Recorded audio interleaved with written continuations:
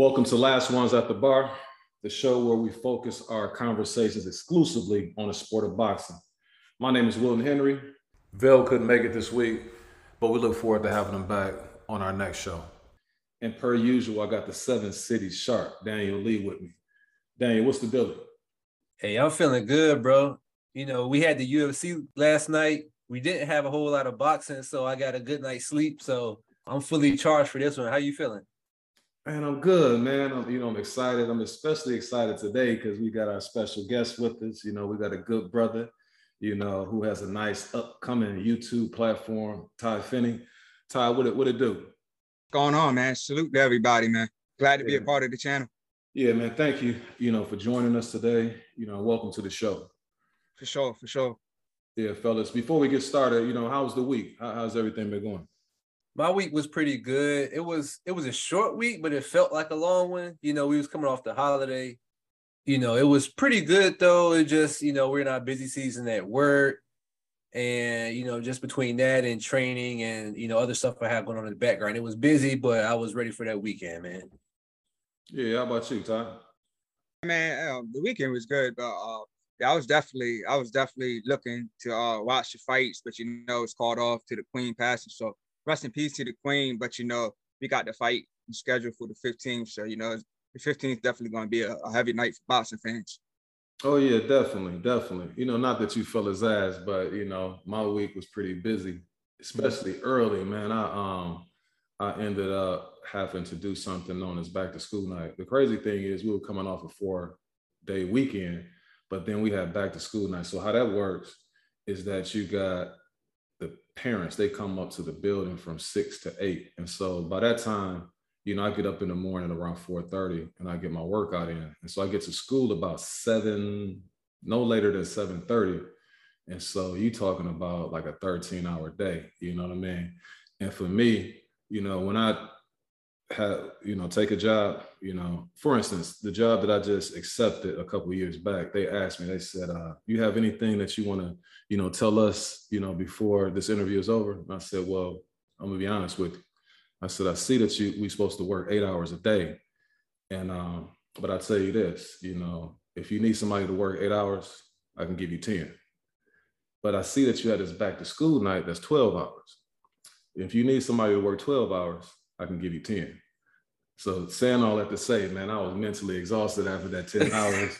I don't know what I was saying to them parents, but, it seemed like it worked out well. But let's get off into the show, fellas. And Ty, you mentioned just a second ago that, you had the passing of the Queen out there in the UK. Right. And, we were supposed to have the much anticipated Claressa Shields versus Savannah Marshall, the Michaela Meyer versus Alicia Baumgart fight. What do you guys think, or thoughts on, the postponement of that fight? So from what I saw, it was the British Boxing Board of Control that made the official decision, and then from there, the promotional company Boxer, announced the decision, and then they set that tentative date for the 15th of October. So, I respect why they want to do it. Other sports did go on, outside of that. And so, I don't know if it would have affected viewership in the UK, but, without trying to understand the angle, if there was an angle to that, I will say that, I respect the decision. I don't have much else other than that. It's understandable, in boxing, unfortunately, we have setbacks, injuries happen and stuff like that happens all the time. But, it is a setback. I kind of feel bad for, Claressa Shields and, Alicia Baumgartner and Mayer all flying over there. I'm sure they all did a lot of training. But, it's just a minor setback. Like I said, the fight's not off. It's just postponed. So I'm sure, they're still going to be training hard. And, we got just a little over a month for all of us to see the fight. Yeah, my thoughts, I was really upset. I was down, at the fight card being postponed. But that's not my politics, though. You know what I'm saying? So you talking about another country and what they deem as being important, and the decisions that they make, in their country to postpone things just based on the particular person that passed and their feelings towards that person. So I can understand it, but just as a fight fan in general, I was upset, man. I was waiting to see that fight card. I was so excited about it when it was, put together, even before, you know what I mean? Because you had Savannah Marshall, I want to say she was fighting Hemke, and then afterwards, Clarissa Shields got in the rings. Ever since that moment, you just been waiting. The anticipation has been growing, and then for it to be postponed, you just a little bit down. But it's understandable in terms of what happened, the previous day. Also, you had some fights this weekend. I don't know if you fellas had a chance to see the fight card that took place on Saturday. It's a celebrity fight card that was put together. You guys have any thoughts on that? Or did you see it? Man, so I saw the highlights mostly, and you guys know it. We have a phrase in the boxing world: you don't play boxing. Some of them guys in there playing boxing, man, somebody can get hurt for real. Like this was the most blaring example out of all the celebrity cards that I've seen with, their hands being down, like across the board, like hands being down in the middle of the fight and the most crucial parts of the fight. And a lot of times when those knockouts happened, that did happen, it was because the hands were just down, or it was just some kind of kink that really should have been worked out in sparring. And so I don't know, who is approving these fights, who is sanctioning them, but these guys got to get in there and spar more and work out those kinks more. Because thankfully nobody had like any serious injuries, but somebody's really going to get hurt if they keep going down this route. So you saw it was more knockouts than just the Bell fight? Well, they stopped the Swaggy P fight too. I'm still not sure. I know he got knocked out the ring, but he didn't get necessarily caught to get knocked out the ring. But I don't know if you saw those clips, but his defense, he did some kind of thing where his hands was down. He threw some kind of, you remember that game, Ready to Rumble? And he threw one of them Afro Thunder uppercuts and spun around like on some ballerina type stuff. So I knew it wasn't looking good for him. And yeah, when he got knocked time out. So you saying Swaggy P got knocked out the ring? They stopped the fight, yeah. Oh, okay. Yeah, I missed that one. Yeah, I missed that. Yeah, and then the main one, McBroom, there was a knockout in that fight. And so, and he just got caught with it, hands down, got caught, one punch knockout out of there. Like I said, man, them guys can get hurt. Yeah. Yeah, I didn't see the fights, but like Daniel said, I just saw some of the highlights. But yeah, like I have the same question, like who's sanctioning and approving these fights? But I understand at the end of the day, everybody's getting a bag from it. Of course, we got Jake Paul that's been doing it for a while now, and you got Floyd that's doing all these exhibitions. So I mean, at the end of the day, everybody's getting paid. But like Daniel said, like these fighters can get hurt. Like we can take the Jake Paul and the Nate Robinson fight. Nate Robinson got seriously knocked out in that fight. So when you got these basketball players, UFC fighters, they just really have to be cautious. Definitely protect yourself at all times because you can really seriously get hurt. Like they're saying you don't play boxing. One quick thing before you go, Will. Another thing that I noticed, I think there is, we kind of have two crowds now, right? We got the boxing crowd and we got the celebrity crowd. And this card didn't do well. We'll get into that in a second. This card didn't do well, like financially, but the celebrity crowd are heavier on like what looks good aesthetically on like Instagram and stuff. And what looks good on there is like doing your pad work, working combos and stuff like that on the pads. But that's not necessarily what's going to win you a boxing match, And so I just don't know if it's not sparring, but I think that part of that celebrity culture, if you're going to incorporate those aesthetics into boxing, you got to follow that up with some fundamentals. You really got to lead off with fundamentals. You can't follow it up with fundamentals, but doing that pad work is just not enough. Right. Yeah. I didn't see a lot of the fight card yesterday. The one that I was tuning in for or wanted to check out, because I was coming in and out and I was trying to see if the Peterson and Bell fight was coming on, and then I see other guys that I wasn't familiar with. So I just step away and do something else. And I just kept returning back to the TV. But after a while, it was just too many fights and it was getting too late. I ended up falling asleep. But then when I woke up, I read the news that Peterson, he was knocked out in the 5th round. So I went and I replayed the fight. So that particular fight, I saw, and I just didn't see the skill from either guy. I thought that if Bell probably would have started fighting when he was younger, I could see him, being pretty decent or pretty good, because he does have pretty good footwork. It's just throughout the fight, neither he nor Peterson, they really wasn't landing anything flush. And I don't know, it's the fact that Bell was just good at, his movements and whatnot, but it also just Peterson, he's just so basic, you know what I mean? Just with the 1-2. And then he was kind of nervous about getting hit.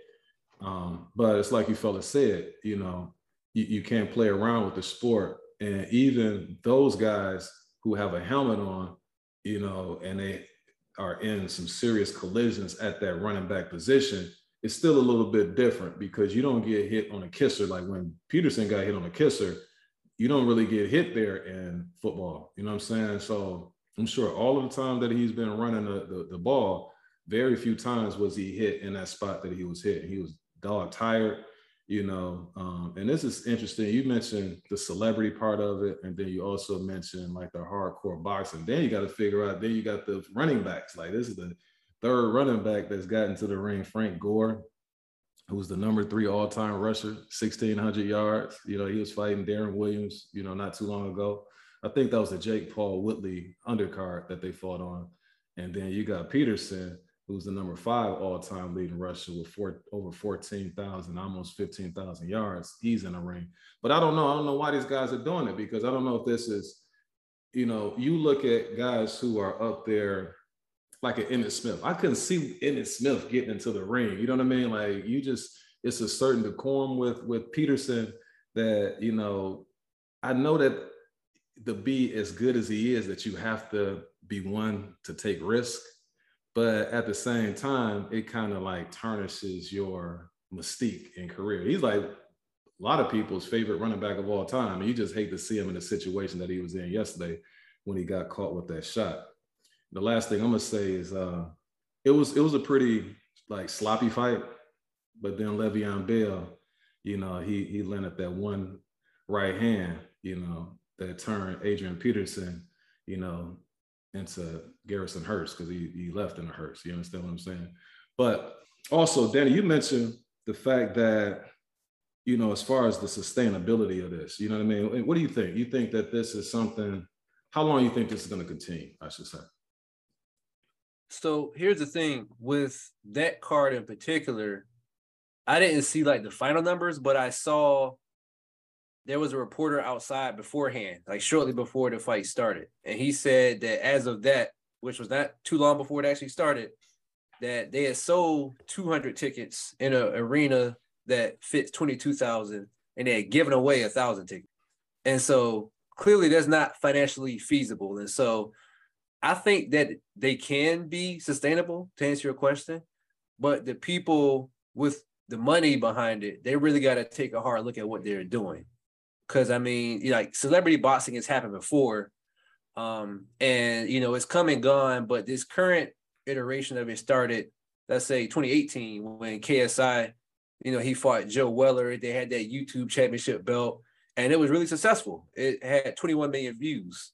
And so, but they were going off of views, you know what I mean? And then they had, he fought Logan Paul, and they rematched Logan Paul, and then Jake Paul fought his brother, then Jake Paul fought him. And these were doing good numbers, first with views and then with actual ticket sales, because these fighters, these guys, these YouTubers were like building up their platform, and they were actually taking the sport seriously. Like, say what you want about Jake Paul, but he's daring to be great. He's basically changing careers and daring to be great at it. And so, I would say the apex of this whole thing was probably when Mike Tyson fought Roy Jones, because it was a perfect mix of actual boxers and the celebrity boxers.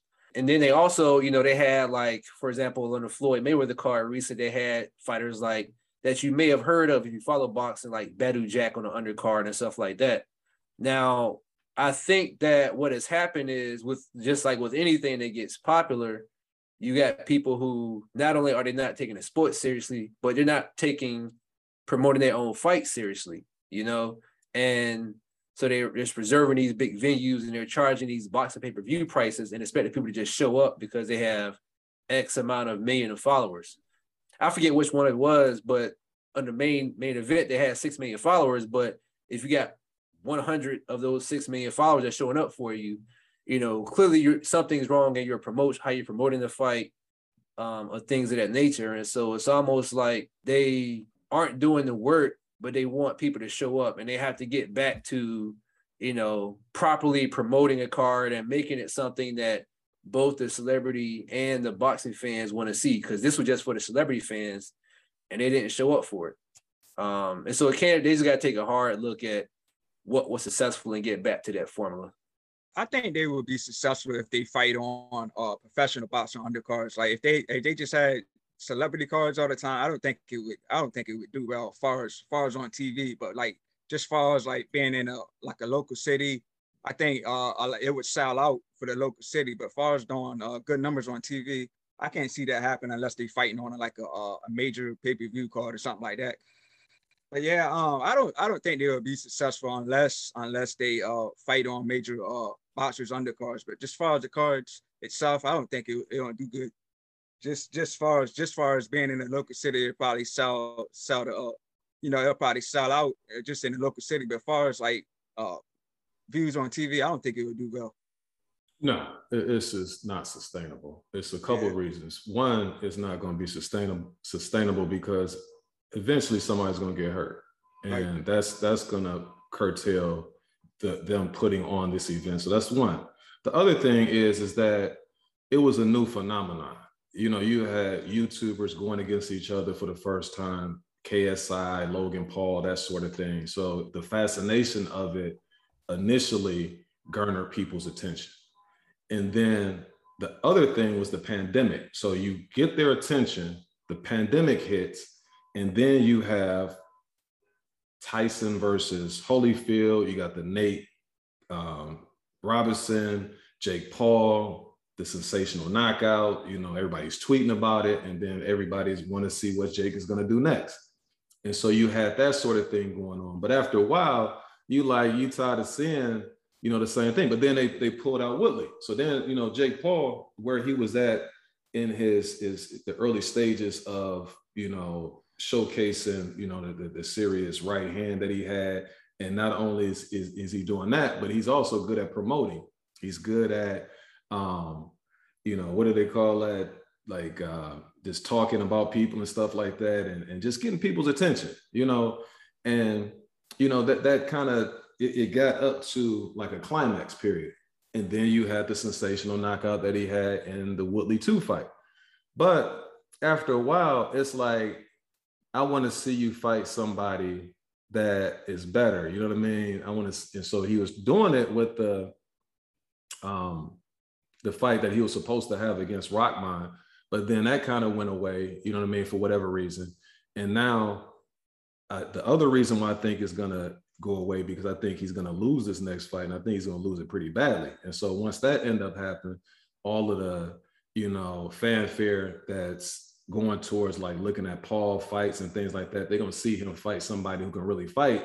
And if he's not successful there, then that's going to kind of stymie, that momentum that they have. But it's kind of dying out right now. You know what I mean? As you said, like if they just only sold that amount of tickets, and whatnot, the interest is just not there. But anything that's not really the best dudes fighting the best dudes who can actually fight, it's like if you watching some celebrities play basketball or something like that, you know what I mean? You might be interested for a while, you know what I mean? Be like, oh, okay, so-and-so can hoop. But then after a while, you want to see LeBron, you know what I'm saying? You want to see the dudes who can actually fight. And like I said, coming out of this pandemic, people have too many other options now. You know what I'm saying? It's not the same. It's like when they had that Paul Woodley fight initially, people just wanted something to go to, or people just wanted to have something that they were interested in because they were so tired of being in a house. You know what I mean? But you don't have that problem anymore. Football is back full throttle. You got baseball. You got, it's just a plethora of things that you can check out nowadays. You guys have anything else on that? Only thing I'll add is that, you know, when I think about what sustainable actually means, I think of, like you mentioned Jake Paul's name specifically, and his time may be coming to a close. But when I think about celebrity boxing, you might have somebody, you might have like the 2018 Jake Paul in 2022 that we might not know about yet, that may be able to take that blueprint and figure out what didn't work and make it work. You know what I mean? Whether it be, you know, like what Ty said, building it into an actual boxing card, or, you know, just being creative with it. And so I can see a place where it could work. They just have to be smart with it. And the last thing I would say is that one of the things these guys got to realize in promoting, the thing that Jake Paul did right, you know, for better or worse, is like he carry himself in a way that people want to see him get knocked out. You know what I mean?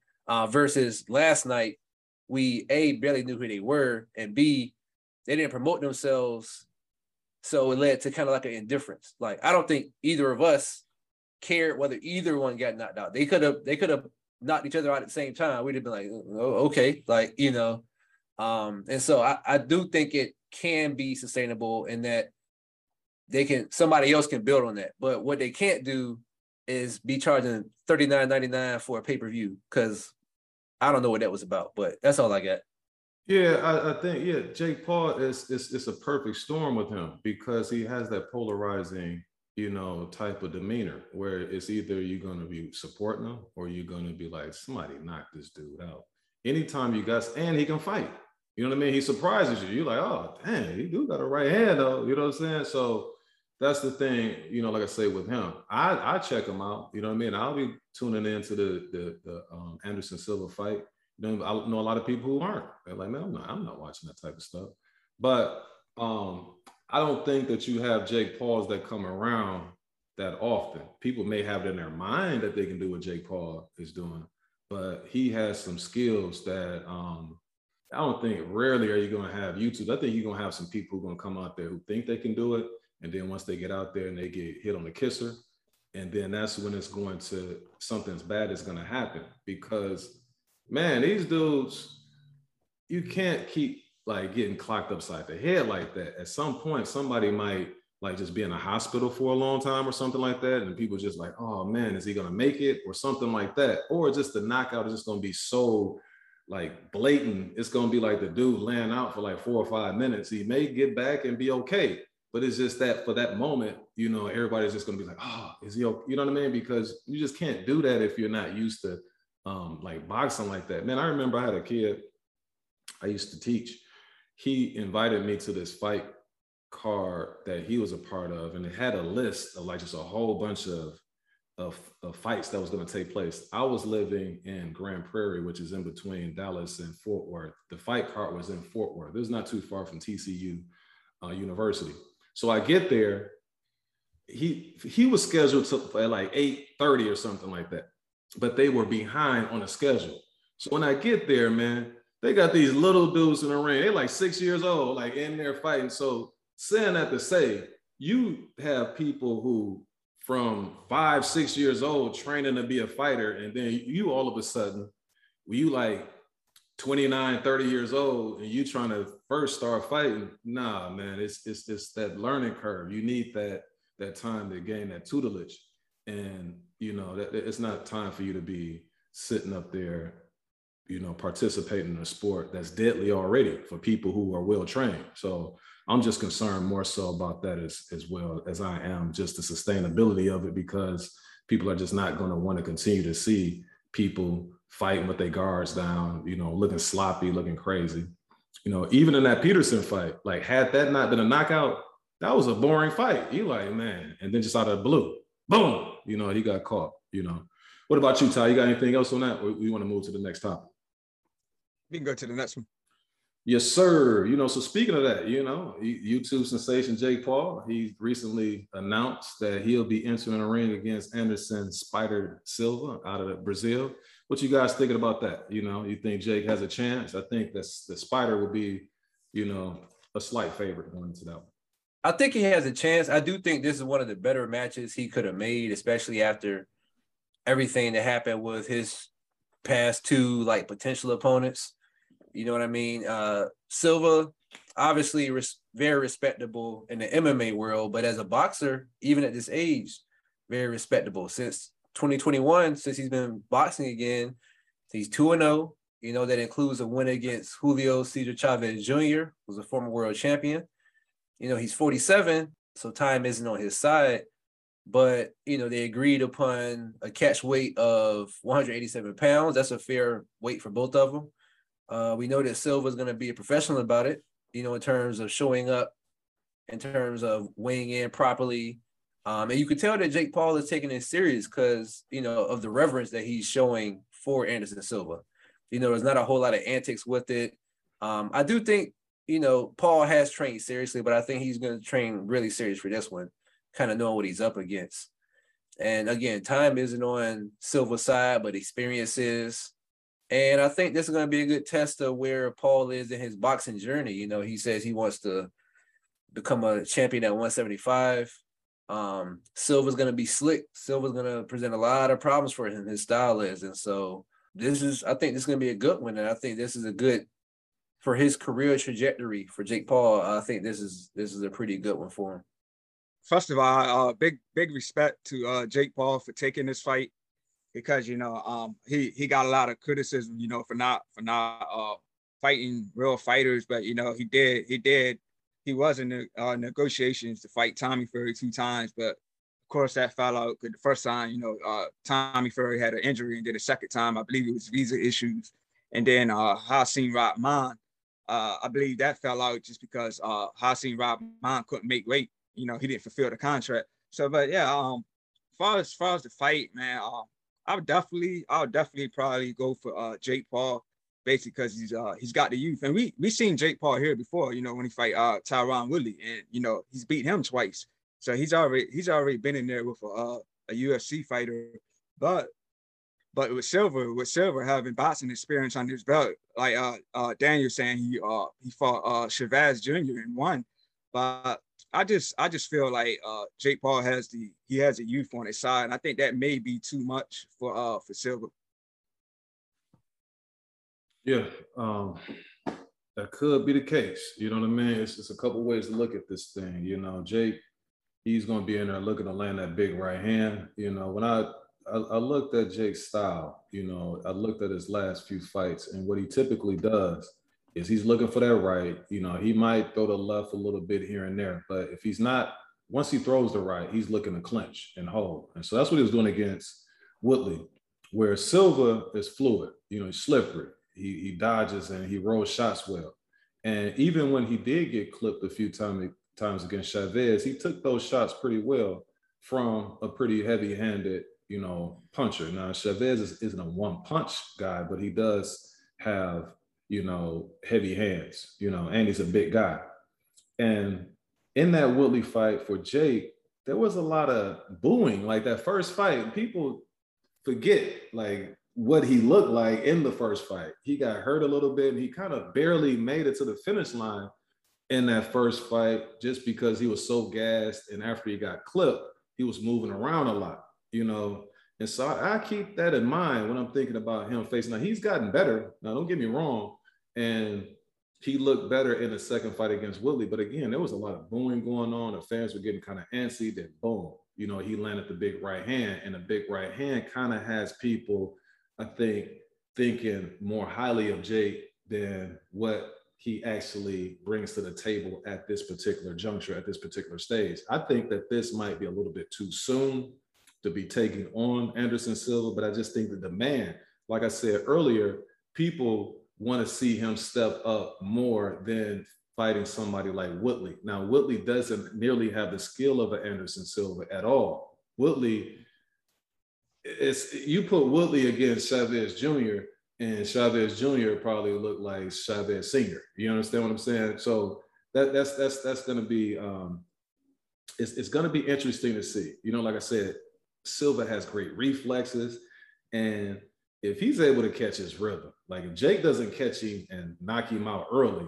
then it's going to be a long night for Jake. Because once he gets that machine revved up and he gets, you know, the engine going, then he's gonna be like toying with him a little bit. And then on top of that, all of the stuff that I'm saying, as far as him being so fluid, so slippery, being able to dodge punches, he can punch really well. He's a lefty too. I don't know how many lefties Jake has faced. Not no slippery, slick lefty. So in addition to all of those things that he brings to the table, then that's going to be a tough puzzle to solve as well. Now, this is going to be the best fighter that Jake has faced, by far. But on the flip side of that, for Silva, who's 3-1 with 2 KOs, this is the youngest, most spry guy that he's faced. So that's the only thing, if I'm Silva, that I would be concerned about, is that I'm facing somebody that youth. But I think the experience. And then Silva, like if you look at his training, Silva looks very slow. He looks like the car that's in the right lane going 55 in a 70 mile an hour, on a 70 mile an hour highway, as far as his punches right now. I don't know if it'll speed up once he gets well off into training, but he looks a little slow right now. But timing beats speed, and he also has the experience and know-how. I think that Silva will win this probably in about 6 rounds.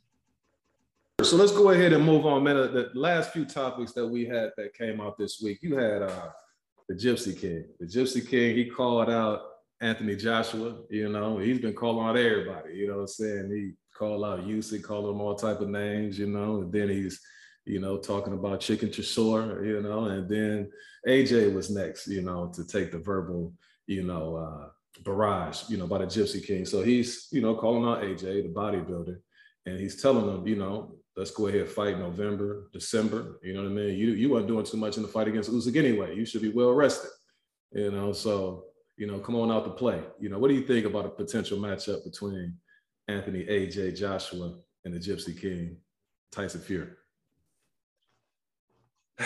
I mean, it makes sense for Fury, who was apparently full of crap with all that retirement talk. But for what I was reading, he really wanted to fight Usyk, but Usyk is still recovering from the fight against AJ, and he didn't want to fight until February at the earliest. And, between now and then, AJ is the biggest name he can get at the moment and for the most money. And so realistically, if Fury isn't planning on fighting much longer, this could be the last chance to sort of maximize the potential of that fight. On AJ's side, I don't think this was anything that his camp was expecting, but it does make business sense for them because of the money that could be involved, the Battle of Britain, having it in the UK. I don't think anyone is realistically expecting him to win, and so he's coming into this with probably, I hate to say it, but the lowest expectations of his career so far. I'm not sure if even he's expecting to win at this point, but from a boxing standpoint, the timing couldn't be worse for him, but from a money standpoint, it makes sense for both to just do it now. Maybe we'll see a scenario where Fury fights him and then fight Usyk and then say he cleaned out the heavyweight division and then walks off in the sunset next year for real. And then for AJ, this would kind of, if we're going to build him back up, this would kind of delay that. But it would make sense from a business standpoint. And so I'm not really excited to see it, but I get why it will be happening if it does happen. Before we get into that, man, like, first of all, Tyson Fury's all over the place, man. He went from retirement to calling out Derek Chisora, who lost, who's coming off a loss. And then he made a video, talking about Usyk, and now he's calling out AJ, who's came off a loss too. But, like Daniel was saying, yeah, I heard Usyk had an injury or something. He's not going to be ready to next year. So, like, from a business standpoint, it does make sense, and it's the biggest bag. But I definitely got Tyson Fury winning that fight. I believe he's just his speed, his skill. I believe that's all going to be too much for Joshua. With Joshua coming off 2 back-to-back losses, this is not a fight I would like for him to take. But if he wants the big bag, then run with it. But and another thing, Anthony Joshua had Robert Garcia in his corner, and Robert Garcia couldn't do anything for him. There was nothing he could do for him. So I would get rid of Robert Garcia as well. But in this fight, I'm gonna definitely go for Tyson Fury. Yes, sir. I think I agree, and then I kind of disagree, and I'll get to that in a second. And here's why. I'll get to that part, but here's what I think as far as the fight, just in general. I just think that Fury is all wrong for AJ. You know, I think that he's gonna put him through the ringer. You know what I mean? As far as the press conferences, the interviews, you know, you got a guy who's mentally tough in Tyson Fury, although he had issues in the past with mental health. He is, when you get around him and you see him and you hear him and he's has a potential opponent, then he's one of the most mentally tough guys that you have in the sport of boxing. He's trying to break you, he's trying to figure out, you know, ways to, you know, play games with you psychologically. And so you're going against somebody who's really fragile in AJ. Now, on the flip side of that, this might be the best time for AJ to face him, because AJ, after 2 losses against Usyk, he's desperate now. So he may be just willing to let it all out, and he may be able to strike gold, you know, land something. Because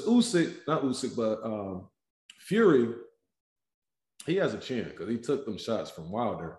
And I can't say that Fury would take AJ lightly. You know what I mean? I don't think that would ever be the case, because I think he may think that AJ is softened up now and that, you know, he's psychologically in disarray. But I mean, Fury's just such a winner that I don't think that would play a role. I think he wants to, you know, put them paws on AJ, you know, so to speak. So if everything's on the up, if he's coming in and he's really prepared and he's locked in for AJ, I don't see him losing that. He just has too much. He can do too many different things. He has, you know, good footwork. He can outbox him. He can like set him up from some stuff. And AJ is just so basic that I can't see him having that much of a chance against somebody like Tyson Fury. But like I said, in this desperate state that he's in, I think that this might be the best opportunity for him. And where I was saying that I disagree slightly, I thought Robert Garcia, what he did for AJ against Usyk in the second fight is he was teaching AJ stuff like trying to be bigger, but Usyk was just too good for that. And that's just not in AJ's nature. I think if they work more with one another in another camp or two, that he'll start picking up on those things. It become a little bit more natural, but it was just so short period of time that they worked together. But I did see something in AJ against Usyk in the second bout. I saw a mean streak in AJ. I saw a person who wasn't willing to like shake gloves and stuff like that and be okay with, you know, in exchange just nodding his head like you got me and stuff like that. Nah, he was trying to get some get back. That part of AJ, you know, I think that is something that I want to see more of. And I think that Robert Garcia is somebody that helped instill that in him. And he's going to need more of that in order to be able to compete with the Gypsy King. Anything else on that? Yeah, I had some. I also think that Tyson Fury just doesn't, not Tyson Fury, but Joshua just doesn't have the gas to you know, to go with Fury, because, you know, I've read interviews, I've seen interviews where heavyweight fighters were talking about like when heavyweight fighters clench on you and lean on you, that takes a lot out of you. You know, as the round goes by, you know, that drains you. And like if they're clenching and they're tired in the later round, if it goes in the later rounds, if they're clenching and tired, and, you know, Fury's constantly holding on them, I can definitely see that, you know, draining Joshua's energy. And, you know, with Fury taking on, you know, the most dominant puncher and Wilder 3 times, you know, I just can't see, you know, Joshua. I just can't see Joshua, you know, knocking him out or anything like that. But yeah, I think this is definitely a very easy fight for Tyson Fury. Yeah, no, I agree. I agree. I just think that he's gonna play it kind of safe. You know, he's gonna soften him up a little bit, and then he'll start really. You'll see that separation towards the middle part of the fight, because Tyson Fury is a guy. He's another guy. There are a few of them out there that are 15-round fighters who are fighting in the 12-round era. You know, he doesn't really show any signs of fatigue later in the fight, even though his physique, you would think that he'll be the one who get tired. Yeah, a couple more topics that we had, you know, in the news this week. Your boy Shakur Stevenson, he said that it won't be long before I move up to 135. You know, you fellas be on guard. You know, what do you think about a potential Shakur Stevenson move up to 135? What's the ramifications of that? Yeah, I saw where he had talked about it in the interview. He said it depends on how this weight cut goes towards the end of camp for this upcoming fight against Kasasyao. I mean, the reality of it is he's growing into his grown man body very quickly. And there also isn't many people to challenge him at 130, you know. In theory, the big names are at 135. But in reality, at least 2 or 3 of them have already moved up to 140, or they will soon. And so, you know, he said, tell them boys, get ready. I feel you, but I'm trying to figure out what boys, because Tio that's already moved up. You have Garcia, who's in theory already moved up. You have Haney, who is probably going to move up after the rematch and probably a fight against Loma. So that will leave Loma, maybe Tank. That's a big maybe. You got maybe like Jojo Diaz, and then you got up-and-coming guys like Frank Martin and Rivera, you know, the guy who has the Ali cut. So when I look at who will actually be there when he gets there, I hate to say it, but I see 135 kind of being a repeat of 130 for him. You know, he get an opportunity to fight for championships, absolutely. But that will maybe come after Haney has already vacated the belts, unless Haney's going to fight him, you know, at 135, which I would be here for.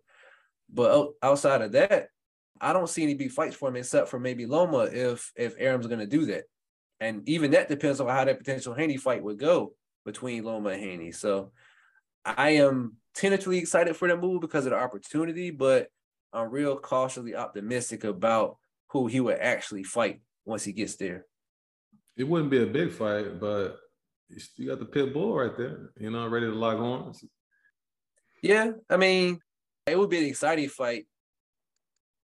I think Shakur moving up in weight, you know, it's just him, you know, daring to be great because, you know, he beat Heron easily. He beat Valdez easily. If he does move, you know, if he moves up to 135, I would definitely, if Tank is still there, I would definitely like, you know, to see him and Gervonta Tank Davis happen. You know, I think Shakur definitely has the better skill, but Tank has the power. So that's for me. If that fight does happen, that's a tough one to call. But I'll probably go for Tank in that fight. But I think Shakur is, you know, just daring to be great because he's made easy work of his last few opponents, and he's moving up to another weight to try something else. So, you know, big props to Shakur for moving up. Yeah, Tank not fighting no dang on Shakur Stevenson. Tank is I wouldn't be surprised if Tank wouldn't be fighting Abner Mares next. I wouldn't be surprised if that's not the next fight. I don't necessarily think it's Tank. I think it's like Leonard Ellerbe, Floyd Mayweather. They are milking him because they know that they got the fan base in order to be able to do it. We can sell this fight. We can sell Tank. People want to see him knock people out. He has the charisma, you know, and people just like him. And it's an event to go see Tank Davis. You know what I mean? So they're not going to risk anything, you know, or having a risky fight like that. Because what they're going to say is going to be an issue with Aram. They can't do business with them. When he fights somebody on this side, you know, they're going to be saying that type of thing. So that's the dilemma that Shakur is going to be in. Like you say, Danny, it's going to be 130 2.0. It's going to be the same thing. He's going to have trouble fighting. As long as he's with Aram, then it's going to be hard to get the PBC guys to fight him. Does it make sense financially? PBC seem like they having a tough time getting off some of the fighters that they got a whole bunch of fighters and trying to make dates for all of the ones that they have. And they're trying to do it in-house as well. So I don't know. But here's the thing, is that a lot of those belts are going to become available soon once Devin Haney moves up, because his time at that weight limit is slowly reaching its expiration date. And so, like you say, he has like this fight, maybe one more, but definitely a Tank Davis fight is not going to happen anytime soon. He would have to show like some type of vulnerability, and I still don't think that they will put Tank in a ring with anybody like him or Devin Haney. You know, I think what they're trying to do is they're trying to wait for that Ryan Garcia fight. And I think even those guys, like, they're using each other as a marketing ploy. Like, okay, let's fight.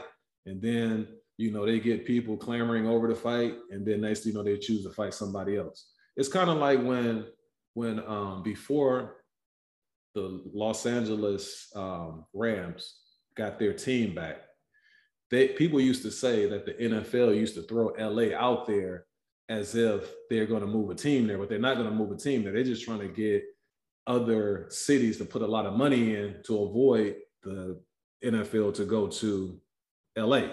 You know what I mean? And that's what they're doing in a slightly different way. They're putting each other's name out there to draw attention to their names, but then they're not fighting each other. And so that's the frustrating thing about 135, because a couple of years ago, they were talking about we got 4 kings.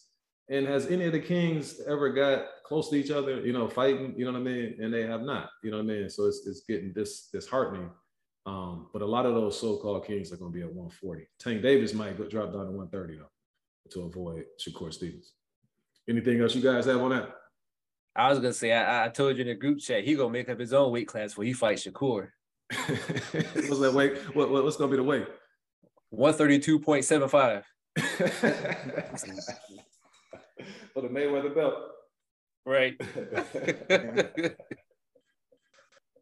That's it as far as the topics, man. We're going to go ahead and go into our next segment, man. Our next segment, what we like to do is the upcoming fights. We got to do a couple previews of fights that's coming up next week. Got a pretty big fight card coming up on Mexican Independence Weekend, September 17th. You got Saul Canelo Alvarez. He's still my number 1 pound-for-pound fighter in the world. He's going against old Gennady Golovkin, the Triple G-ster. You know what I'm saying? Danny, what do you think is going to happen in this one? Yeah, so in Canelo's last fight, as we know, he was outclassed by Bivol, but Triple G, he's much smaller than Bivol, and he's not quite as defensively responsible. If you looked at their last fight against each other, Triple G and Canelo, he gassed in those middle rounds, but he remained disciplined. He was resilient. He did some solid work to the body, which I think ultimately won him the fight in those close rounds. Well, I didn't think he won the fight, but I think that's what made the judges give him the fight, but that's neither here nor there. He did also show that he wasn't rattled by Triple G's power, which was big in terms of how it's going to play into this fight. Because when you look at what they've done since then, Triple G, he's fought Steve Rose, Sergey Deverchenko, Kamil Zeramata, and then Murata in that unification fight earlier this year. And in that Murata fight, he shook off a lot of rust after a long layoff, but he eventually got this vintage style of stalking. He eventually broke down Murata. But since their last fight, Canelo, on the other hand, he's won a belt at light heavyweight against Sergey Kovalev. He's become undisputed at super middleweight, going to get the belts one at a time. And then along that way, he's developed more layers to his game as well. Most noticeably on defense, where his head movements got a lot better. So I think looking at where they've been since then and looking at their first 2 fights, we learned 2 basic things in those fights. Triple G is not going to get a decision against Canelo, and that a younger Triple G couldn't knock him out. So by process of elimination, it's not reasonable to me to expect Triple G is going to get a decision based on that, and then he's also not getting a knockout because younger Triple G couldn't get the job done. So what do we think 40-year-old Triple G is going to do, especially with the Canelo that's coming down from 175? It's also somewhat hard for me, in my brain at least, to logically envision Canelo stopping somebody who's never been knocked down in 394 total fights. And so something tells me in my gut, I think he's going to wear Triple G's down to the body and get a late round stoppage. But I think I'm going to go with history, and I think Canelo's going to win by unanimous decision. Yeah, I'm going to go for Canelo. First fight, I definitely felt Triple G won it. The second one, I definitely felt Canelo won it. But and I also got to look at it like Canelo is coming off a loss against Bivol, but that was a fight he moved up in weight for. And then Triple G is coming off a stoppage against Murata. So you got Canelo's coming into the fight, coming off a loss, and Triple G is coming into the fight coming off a stoppage. So you have to look at it from that perspective too. But I think Triple G, even though he got the stoppage, he's definitely been on a decline in his past few fights. Cause he didn't look so good against Derechenko to me. And I really believe he lost against Danny Jacobs. But and my gut, just like Daniel said, my gut tells me that Canelo may get a late stoppage, even though, you know, Triple G's got one of the best chins. You know, like that first fight when Canelo caught him with a nice shot, you know, Triple G ate it like it was nothing. But yeah, with him being older, something definitely tells me that Triple G could get stopped in the later rounds. Yeah, I'm definitely got Canelo on this one. You know, Canelo, he's already like a little edgy, a little tugboat built dude. You know, he's coming off a loss. And I know in his heart, he doesn't like that feeling, you know. So I think that's really going to motivate him more so than having him in a bad space coming into this one. And then in addition to that, he really doesn't like Triple G.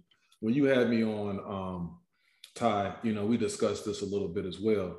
And I'm gonna mention some of those things that I said, you know, on your show as well, is that I think that Canelo, he deep down doesn't like Triple G for a couple of reasons. One, he thinks Triple G is fake. He thinks that he's putting on a facade, and that he says a lot of little slick stuff.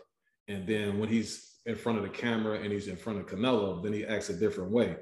Also, Canelo has a disdain for him because he felt like Triple G back in 2015, that he was trying to rush him, you know, into a fight right after he had the biggest win of his career against Miguel Cotto for the middleweight belt when they had a catch weight of 155. And so Canelo was thinking that he had a little bit of time to get acclimated to the weight class, to really truly fight a couple 160-pound fighters, and then set up the showdown with Triple G, where Triple G was just right out the gate. I'm next. Let's you know, fight, you know, Mexican style, blah, blah, blah, this and that. And HBO was pushing him. And it got a movement going of people saying that Canelo was scared of Triple G. And so after the biggest win of my career, when I'm supposed to be, you know, praised, now people just right a week later, now they're saying I'm ducking this dude. And this dude on top of that is not fighting anybody. Like, at least who are you fighting, dude? Like, fight somebody first, and then let's build up the fight even more. But at the same time, I'm doing so much heavy lifting and you're not doing anything. Why should I just right out the gate? You fresh as I don't know what, because you ain't been fighting anybody. And so I think that that's what Canelo was feeling. And Canelo, like I said, he just has that meanness to him, and he has that elephant memory, you know, of the situation, you know, that took place, you know, starting in 2015, and it's led him to this point where he wants to, you know, rid the boxing world of his old nemesis known as Triple G. Now, as far as both guys are concerned, obviously, you guys mentioned this, Canelo has faced the stiffer competition. I think that with that stiffer competition, that allows him to stay laser sharp with his skills. So, you know, still sharp and still. And then he's fought at 168 and even 175, and he's more so in his prime, where Triple G hasn't been fighting the greatest competition, which could lead him to being a little bit more preserved, or it could lead him to not being as sharp. And then also, he's going to be fighting at 168 for the first time. How is he going to feel? How comfortable will he be fighting at that weight limit and adding those extra pounds?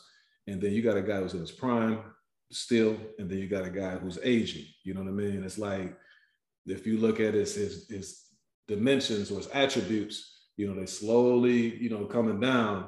I don't know if it's to the point where he's primed to be, you know, stopped. But, you know, Triple G is going into this fight against this monster, man. And I think that Canelo is properly filled out at 168.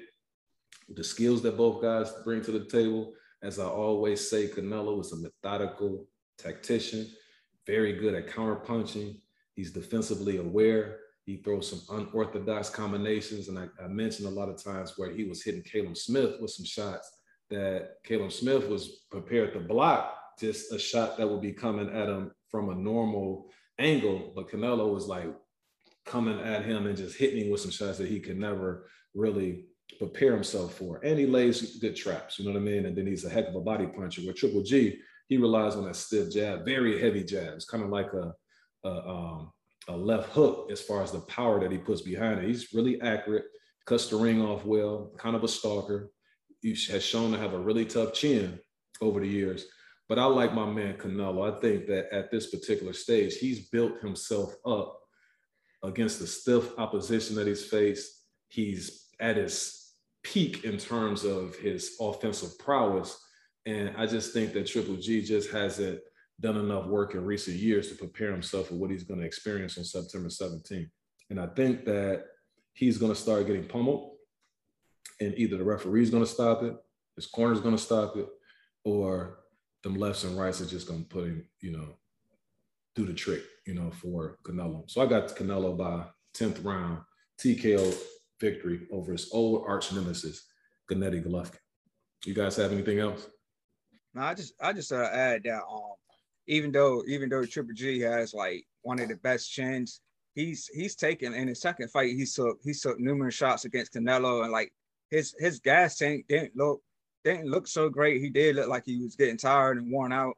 And we can go back to the to Kell Brook fight, even though he stopped Kell Brook like the 5th round or so. Kell Brook definitely landed some big shots on him, and like I was saying, Danny Jacobs landed some nice, decent shots, and he didn't look so good against Derevyanchenko. So, like I was saying, with him being aging and with the power that Canelo possesses, I just believe that Canelo could stop him very well. His corner could stop it as well. I'll tell you what, I hope you're right. I hope you're absolutely right. I want my man Canelo to dust this dude off. The reason why I want him to dust him off, I love all boxers, man, but I just don't like how HBO was sitting up here praising this dude. He's a top 25 fighter in the last 25 years and all of this type of stuff. And dude wasn't fighting anybody, man. Like, come on. Like, let's not do that. And so I just want old Canelo, who's put the work in, to go ahead and dust him off. You know what I mean? Rid the world of his old arch nemesis. On the undercard of the main event, you got my number 8 pound for pound fighter in the world, which is Bam Rodriguez. He's the youngest champion in boxing. He holds the WBC belt at 115. He sports a record of 15-0 with 11 KOs, 5'4" with a 67-inch reach. He'll be facing Israel Gonzalez, a 25-year-old who has a record of 28-4-1 with 11 KOs, 5'6" with a 69-inch reach. What do you guys see happening in that bout? I almost want to let you go first. That's your guy, but I'll kick it off. Yes, sir. Talk about him nice now. Talk about him nice. You understand me? So Gonzalez, he's no walk in the park, but he's also lost to lesser competition in Bam. He's mostly fought domestic fights in Mexico. Most recently beat Miguel Garcia Acevedo by unanimous decision in the 8-rounder back in April.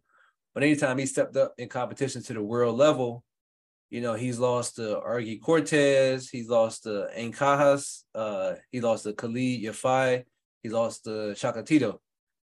And then on the other side, you have Bam. He's a potential fight of the year candidate for what he's done so far this year, coming off of wins against Carlos Cuadras, moving up 2 weight classes for that one, and then successfully defending against Sor Rungvisai. So, this is a step down in competition for him versus a major step up for Gonzalez. But this is also a chance for Bam to get a lot more eyes on him because he's co-maining a Canelo card.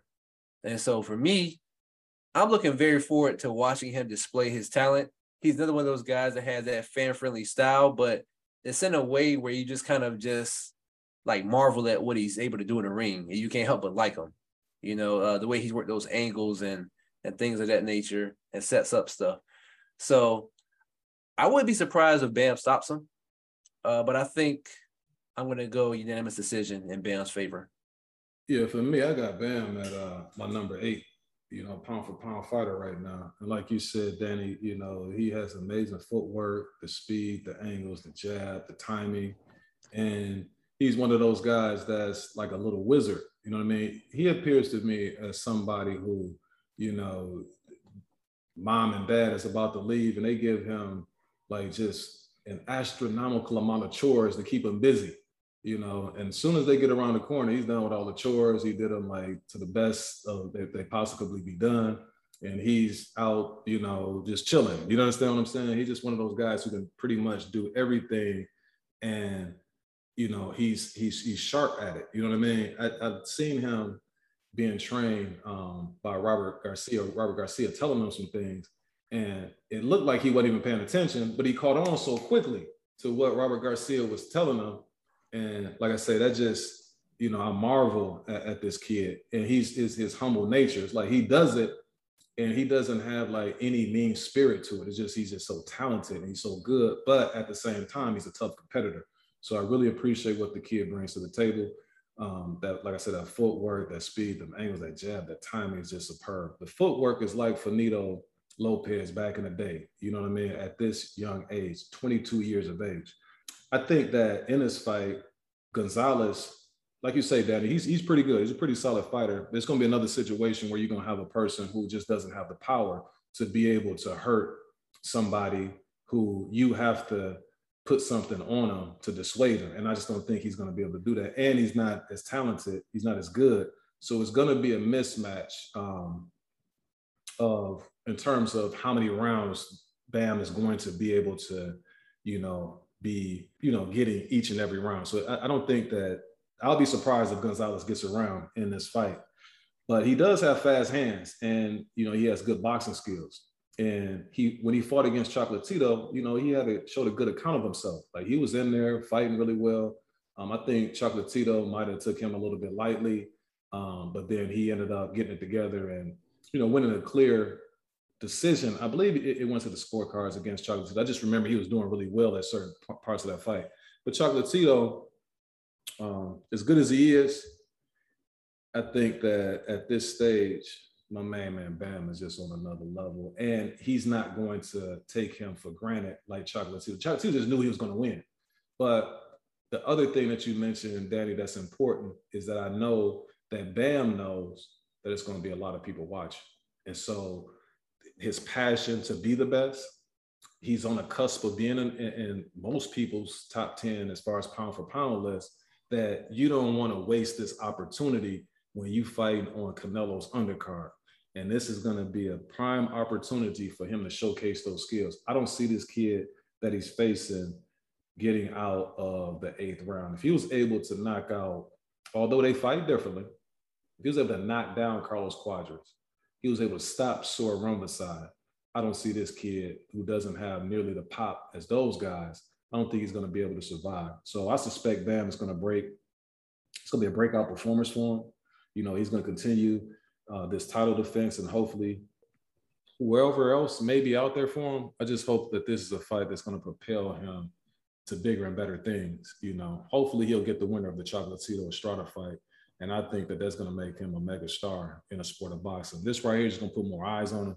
It's like what we said the other day, you know what I mean? As far as our podcast is concerned, you know what I mean? When I was saying that at first it's about branding. The branding was him, getting the wins against Cuadras, getting the wins against Sor Rungvisai. Now he's on this big stage on the Canelo undercard. Now it's about expanding his fan base, you know what I mean? And so I think that that's just what he's going to do September 17th. But if you haven't seen Bam, man, take a look at this kid, man. He's an amazing fighter. He has all of the skills that you want to see, and he's just seemed like a good-natured kid. Anything else you guys have, man? That's a pretty solid show, man. I appreciate you, Ty, for popping on, man. We had other guests. It's been very difficult, who were supposed to come on. 2 guests we had were remarkable, man. Awesome job, on your end. And again, man, thank you so much, for hopping on. Where can the people catch you? You can catch me on Facebook. It's Ty Finney. You could catch me on Instagram as The Legend 3347. And you could catch me on my podcast. It's called In This Corner. And so far, I got about 7 episodes. Got about 7 episodes. You got anything coming soon? Yeah, I'm thinking about doing a show this week, man. We just got to get some stuff jotted down, get some notes jotted down, and we could definitely make it happen. But yeah, but as far as now, I got about 7 episodes, and I'm gonna try to make something happen for this week. Yeah, yes, sir. Yes, sir. Again, man, appreciate you coming on, man. It's good talk. Good work this week. Danny, you got anything? No, good episode. Good to meet you, Ty, and appreciate you, man. What about your show, Danny? You got any more episodes out there? I actually have one dropping either Tuesday or Wednesday for the Monarch podcast, where I talk about business, life, mental health, everything in between. So, if you guys want to catch that, if you go to podcast.themonarchbrand.com or any major streaming platform and search the Monarch podcast, you'll see it there. Yes, sir, man. I appreciate you fellas, man. Good work as always, Danny. And again, thank you, Ty, for coming on this week and giving your perspectives on the topics that we discussed. on that note, man, I think it was such a good episode. It's a perfect time to end this thing. What you think, Danny? We did what we came to do. Yes, sir. We out. Peace.